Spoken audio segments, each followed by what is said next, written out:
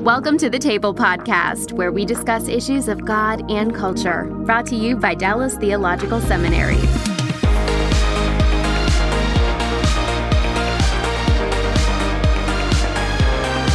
Well, welcome to the Table Podcast. I'm Bill Hendricks, Executive Director for Christian Leadership, and we on the Table Podcast discuss issues of God and culture. And today we want to talk about what does it mean to be a Christ follower in the workplace. And it's my very special privilege to welcome David Gill, who has put really a lifetime of thinking as well as practice into his recently released book, Workplace Discipleship 101, a primer. David, welcome to the table. It's great to be with you, Bill. So let me ask you right off the bat, I'm thinking of a software programmer who works in a giant corporation. I'm thinking of someone who's filing insurance claims in a doctor's office. I'm thinking of someone who's delivering packages for UPS or Amazon. I'm thinking for someone who's raising children as a stay-at-home mom. So these people love Jesus, and they have a notion that their day-to-day, what we call their work, how they spend most of their day, somehow their faith and their walk with Christ ought to inform that. So where do they get started? What's the first thing they need to do as they think about that? Well, I think that they should get a copy of your book, Your Work Matters to God, which you're kind. Is a classic in our whole domain. You know, back in 1988 when that came out, that was just such a joy to find, because a lot of us out here in California were meeting to talk about these exact issues. So I always say the first thing to do is really to be committed, you know, to pray and say, Lord, I want to honor you 24/7 with what I do. And I don't really know exactly the difference you want to make in my life, but I want to make that difference. So I really do think we need to make a commitment, almost like, you know, when you become a Christian, it's really important to say, okay, I accept you, Jesus, as my Lord and Savior, and not just think, well, we grow into this, you know, we inherited from our parents or something else. So I'd say make a commitment. Then I would say find somebody else who's struggling with the same issues.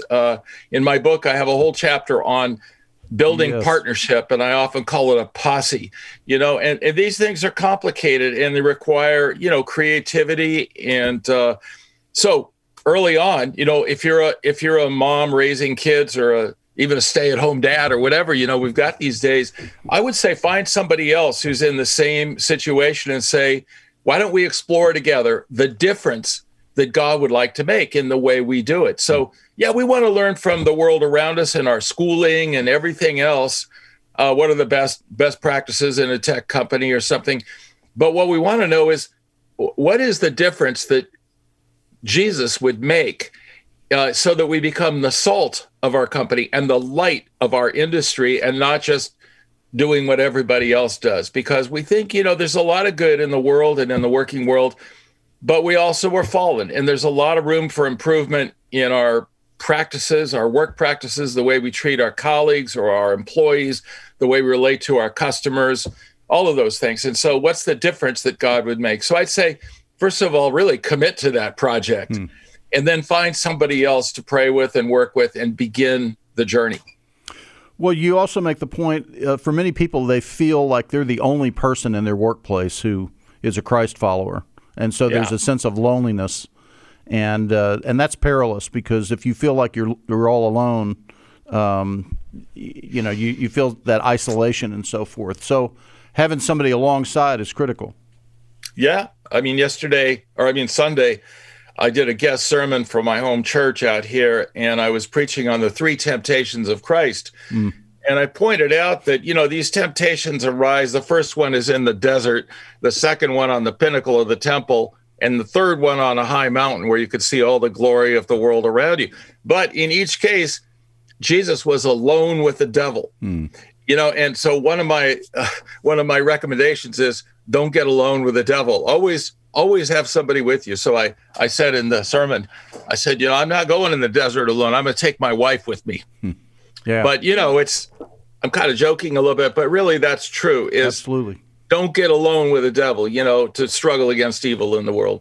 Well, and it's really living out the promise that Jesus said, where two or three are gathered in my name, there am I in the midst. And so when we get with another believer or two believers and we're committed, as you said, we've drawn that line in the sand to say, I'm in and I want Jesus' will to be done, then we begin to beseech him and ask with others, okay, what does that really look like? And he shows up and begins to guide us. Jesus sent his disciples out 2 by 2, not 1 by 1. Exactly. And the only time anything was not good in the creation, it's not good for man to dwell alone. We need a companion. We need helpers. Every David needs a Jonathan. Every Naomi needs a Ruth. This is just a consistent message cover to cover in the Bible. In your book, you talk about sharing our faith at work, but one of the points you make in there is the importance of doing an excellent job. Tell us more about how that builds credibility for when we do try to share our faith. Yeah, I have a chapter. I have actually, 5 chapters on 5 ways, I think, in which our discipleship at work gets expressed. And one of them is on how do we share our faith? How do we actually engage in evangelism, sharing the good news? We want to do that, and that's part of the Great Commission. But that's going to be a lot more effective if our life has already been good news to the people with whom we work and to our customers and to our boss. So that's why a work ethic where I come to work and I put out my best self and my best energy. And yes, I want to stand up for wrongdoing and speak up. But on the other hand, I want to be a positive force for solutions. I want to be the kind of employee who, when somebody comes dragging into work and they're looking really down, I'm going to say to them, hey, buddy, what's going on? Are you okay? And if somebody comes in really happy, I'm going to say, hey, did you just win the lottery or something? So reaching out to my colleagues. And then another thing I point out is, a lot of times our best evangelism, our best sharing of the faith happens when people ask us about our faith, because in a lot of companies, it's inappropriate to try to proselytize or, promote our Christianity any more than Islam or anything else.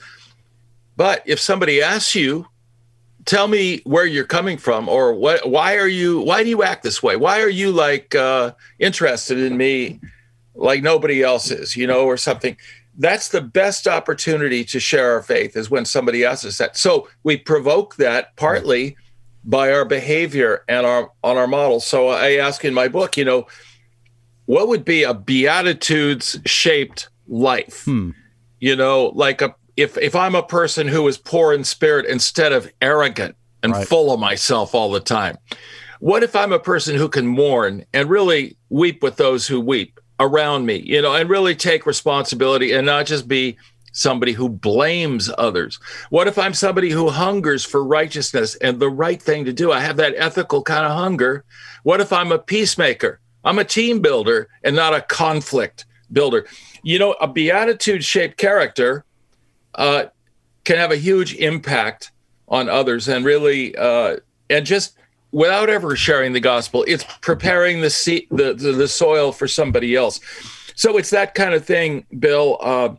It's the kind of the way we approach our work and the kind of impact we want to make. And there's a whole lot more to be said about it. But I think, let your conduct among the nations, be worthy of Christ. Walk in a way. Don't just talk in a way that glorifies God, but walk in a way that glorifies God. Well, you're reminding me of a DTS grad, actually, now with the Lord, named Ray Stedman. I know you're from the West Coast. You probably know him. Ray Stedman. I admired him, and I know him. Peninsula Bible Church. Absolutely. And he was a great friend of my dad's. And I actually have a recording of him here in Dallas Seminary in 1984. And he was talking about Ephesians 4, which talks about the gifts for equipping. And he specifically honed in on the pastor-teacher gift and was making the observation that gift is actually far more widely distributed in the body of Christ than simply the paid professionals. And there's a reason for that, because the rest of Ephesians 4 says that these saints, these everyday Christians, are distributed all through the work world and all through the workplace and the community. And they run into people that have what we would call pastoral needs. And you just mentioned a bunch of them. So somebody comes to work and they're mourning, they're grieving. They've lost a loved one, or they've gotten bad news about their parents' health, or they have a little one that's sick, or they've had a financial reversal. People come in with all kinds of troubles. And what a great opportunity that Christ followers have to simply be there for those people, pray for those people, offer to walk alongside them in whatever situation they're in. And in doing so, they're really meeting and speaking into pastoral needs. And in that context, people experience something of Jesus, and that oftentimes will promote conversation. Tell me more about what's prompting you to treat me this way. Yeah, I may have read this in your book. I don't know where. I didn't. This isn't original with me, but I think about the fact that the church I am part of now has about 500 members. Now, I know that's just a small church by Texas standards, but we may have 10 or 20 visitors. I can't really, I'm not really sure, but we may have 10 or 20 visitors. We always have some visitors at our church, and they get a lot of love and a lot of truth, I think, when they come, and so it's all good. But of us 500, let's say 400 of us are going, or we'll give the youngest 100 a break a little bit, but the other 400 of us, we probably have 10 significant relationships out there, either in work or our next door neighbors or on the block. So if your work is to be a stay-at-home parent, you still have, the 10 or 20 people living right near you, and the people at the grocery store you get to know after going back many times, whatever. But you figure 400 people out there in the world, we have 10. So we have a congregation of 4,000. And so it really is important, as you say, that God gives us gifts of evangelism, but gifts of caring and pastoral care. And, like you, Bill, I've spent my life as kind of an entrepreneur trying to build organizations and recruit students and things like this. And people sometimes say, well, how did you do this? You didn't have any money or your organization. And I always say, well, honestly, it's pastoral care. Even from my MBA students, or building an MBA alumni, it really is pastoral care. And that's the kind of thing that's not just for pastors, it's for all of us to walk in the ways of our own shepherd and pastor, Jesus Christ, and care for the people around us. Well, you mentioned your background. I was going to ask you to give us a bit of that story. I mean, you've been thinking about these things since you were 20 years old as a college student. Tell us more about that. Well, Bill, I grew up in a tradition called the Plymouth Brethren, which actually has influenced Dallas Seminary a lot, and they weren't perfect by any means, and it's a little denomination, a little sect, you could say, that's disappearing to some extent because they've succeeded and most other churches believe in the things that they did. But anyway, one of the core things is everybody in the body of Christ has a gift and is expected to exercise it, at church, but Jesus is also Lord of the whole of life. And so, like people say, if Jesus is Lord at all, then he's Lord of all, So I grew up in a family and in a church that drilled that into me that, Jesus must have something to do with what I'm studying at Berkeley. By the way, this little separatist group didn't believe I was in the really closed, exclusive Plymouth Brethren who really feared being exposed to bad doctrine by other Christian groups. Okay. So as a result, none of us ever went to a Christian school of any type. We weren't allowed to participate in Youth for Christ or any of these kinds of things. This is excessive, believe me. Yeah. But as a result, we went to these public schools and we learned how to be a Christian in a public environment like that. So all of the people who were headed for college from my Oakland church, we either went to Cal or Stanford. If you were poor like me, you went to Cal. You had money, you went to Stanford. So there weren't many at Stanford. But anyway, so, automatically went there. Well, when I went to Cal for the first time, I was really I had to get serious about studying. In high school, I was interested in football and chasing my girlfriend, who's now been my wife for 54 years. So that was a good move. But still, I didn't think that much about what I was studying in high school. But at Berkeley, I started really thinking, okay, what should I study? And then I began thinking, what's the difference that Christ would make? And I was a history major by the time I was a junior, and I was 20 years old. And I started thinking, in my history studies here at Cal, we have some of the greatest historians and Pulitzer Prize winners in the country, but they never talk about God, and they don't even like to talk about religion as any kind of causal or influential factor in history, including in a course I took on the Reformation, which was explained in economic and political terms. Wow. So meanwhile, then, I'm going to church, and in my personal life, we're praying, oh God, would you be present? Would you help us with this Vietnam War and with civil rights and other things that were crazy going on at those times? We're saying, God, would you intervene? Would you have an influence? So here I am in my personal life, believing in a God who cares about history. And then professionally, vocationally, I'm studying with people who don't think that's anything. So that was really the trigger for me, Bill, was to try to figure out, how should I think about God and history? So eventually it led right after Cal to a master's degree program at San Francisco State. And my thesis was called The Problem of God's Role in Human History. And I wrote that for a secular 3-member master's thesis committee over there. And so that really fired me up. I was thinking, we can bring these subjects up in the academy. And then I also was going to be a public school teacher. High school teacher was my dream. And so I studied the teaching classes and got my credential, but nobody ever talked about Jesus as a teacher, or Paul or any of these other people. And so what can I learn about being a great teacher from Scripture?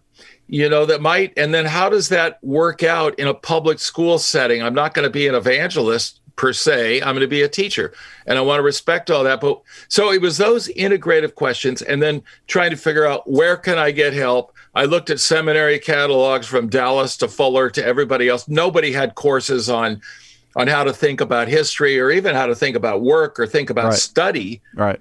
So that just became a lifetime pilgrimage of mine. And I eventually went back to graduate school at the University of Southern California and did a PhD in an ethics program, because, Bill, I felt like it's not just about how to think Christianly, but it's how to behave Christianly, because that's going to be a witness in its own right. So I wanted a Christian mind, but I also wanted a Christian set of values, discipleship, behavior.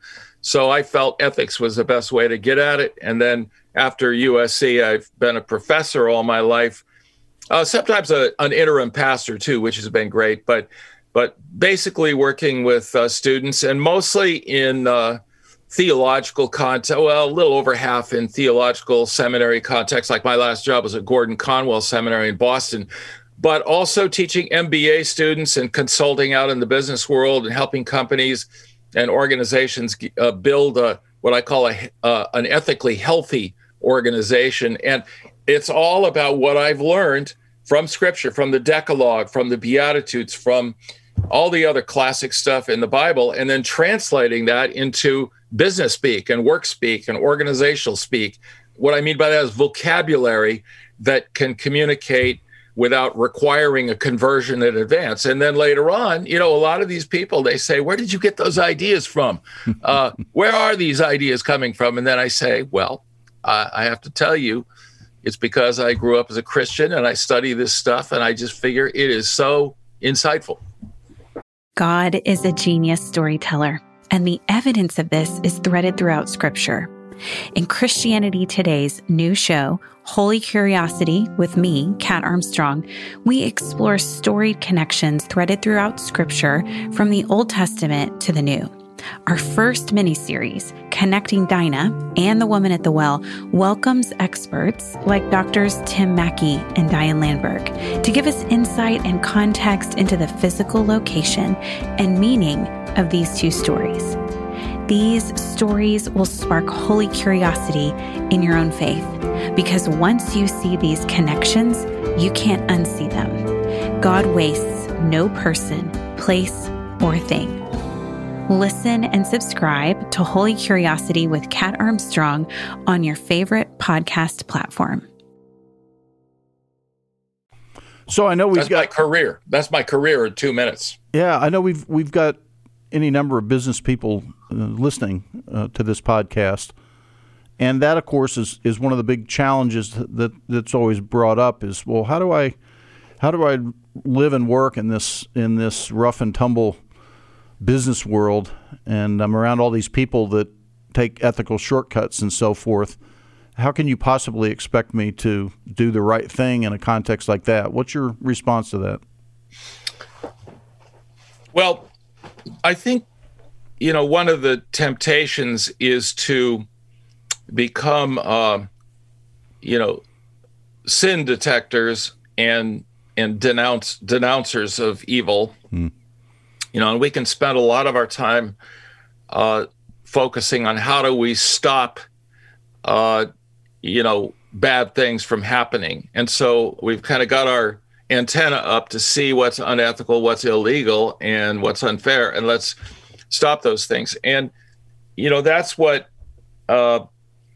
my friend who I've worked with a lot over the years, Al Ayresman, yes, former Boeing executive. Well, when I was first working with him back in the 80s and we were talking about this, he said, yeah, that's damage control ethics. It's driven, the agenda is driven by responding to damage. And damage means our brand is going to be harmed, or we might get sued, we might get indicted, we might end up with a prison sentence or a big fine, or, just worried about the consequences. And so the ethical agenda is driven by damage control. Right. But I said, you know what? The Bible doesn't teach damage control ethics. It teaches mission control ethics. Good. Where Paul is saying, do not be overcome by evil, but overcome evil by good. So, yes, we have to engage in courageous damage control at times. No doubt about it. It's like we're embarking across the sea in a leaky boat. And so we have to be patching holes from the first moment we take off. We can't pretend everything's fine. But on the other hand, the longer term solution is to work at building ethically healthy departments, neighborhoods, organizations. And I think the first step has to do with purpose. It has to do with mission. And we have to get the right kind of mission that brings out the best in people. Now, how do we do that? We try to awaken in them the image of God. So I always say, Bill, the first thing to do, and when I'm consulting with a company, is I say, I can't just write you an ethics code and create an ethics training program. Let's talk first of all about the mission of the company. And the leaders of the company, your main job is to be the herald and protector of the mission. And the mission's got to be inspiring, and it's got to be true. It can't just be words. So where does that come from? In my book, I have a chapter on this, which is really saying we need to understand the character and activity of God. And so what is that? I divide it into 6 things. God is the creator. God is the sustainer. God is the provider of wisdom, the herald of justice and fairness. God is the redeemer, and God is the finisher, the omega, and not just the alpha. And so those characteristics are in us because we're made in the image of that God. Or if you want to simplify it, you could say he's the creator and the redeemer. Everybody has that DNA to respond to an opportunity to build something good and beautiful, or to be creative in their own little department or whatever. Everybody has it in their DNA to respond positively with an opportunity to help somebody or to fix some problem. We all feel better if we do that kind of thing. So to align the mission of the company, the organization, the church, my family with those things. And some companies will be more the creative, innovative types, and others are more the healing, redemptive types like healthcare. Sure. But all of us have that in us, and it's by getting the mission aligned with that. Then secondly, it's asking what are the core values that we need to embed in all of our structure, our culture, and find in the character of the people we hire, the values that will enable and incentivize people to achieve that mission with excellence. And then below that, we ask about guidelines and principles for practice, which is the ethics code. So that's kind of a summary of a bigger strategy than just responding to what's wrong. Well, it certainly highlights the significant importance that leaders who are Christ followers have in shaping the cultures where they work, to the extent they have influence on that. Yeah. And what I'm hearing you suggest is you can promote those core values and those likenesses to God in a company, even if the other people in the company are not necessarily Christ followers. You don't have to use the Bible verses, but you can, because these aligning with these things promotes good. When we do that, things tend to happen that are good. And it's like God's built into the fabric of the universe and the way life works, certain core basic principles. I mean, like the most obvious is love your neighbor as yourself. In the main, if you treat other people the way you want to be treated, then good stuff's generally going to happen. Another one is if you work hard and long and diligently at a task, eventually you're going to reap the benefits and the fruits of that labor. And wherever humans line up with those sort of core principles, what you call ethical guidelines, then good stuff tends to happen. And people always want to flourish. They always want to see good stuff happen. So you don't have to necessarily quote the Bible verses behind these things, but you can still influence for God. Yeah, I mean, Paul said, in Romans, that people who don't have the law of God, the Old Testament, right, they nevertheless have it written on their heart, and they have a conscience that bears witness. Now, the reality is, some people in the world are so broken, and they're so broken that they actually respond to need with making it worse. And they don't respond very well because they've been so broken by their own bad choices or by the abuse of others, whatever. So everything's not going to work out. And I think that's why, like I what I've often done with my MBA students or even in companies is after we've done the mission part of this, I'll say, okay, now what we need to do is figure out what are the key core values that will best enable the achievement of this mission. And I say, I'm going to give you a sheet of a set of values here, characteristics, you could say, for people and our policies and stuff. And I'd like you to go through the sheet and circle the ones that you think are most important to the way we function here at Harris and Associates Construction or whatever. And what I do is I do have, a lot of the core values that you read, integrity, all these other things, but I also have in there really representations of the Beatitudes. So instead of saying poor in spirit, I'll say humble, teachable, open, right?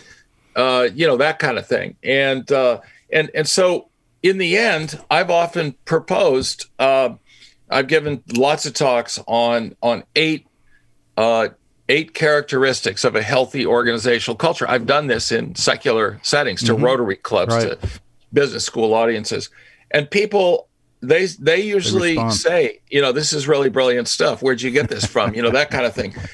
And no, it doesn't make them a Christian, but it draws them. Yes. The wisdom draws them, because a lot of people have this idiotic thought that this stuff is irrelevant. It's old fashioned. It's very relevant. And you just haven't heard about it like that before. You've never had a pastor or anybody apply this to your business or your organization, your school environment, culture, things like that. So that's what you and I, Bill, have been all about, is rallying people to see the Bible is a gold mine of insight. And it's not just a superficial quoting of a verse. Right. It's an insight, it's what Proverbs calls an adventure.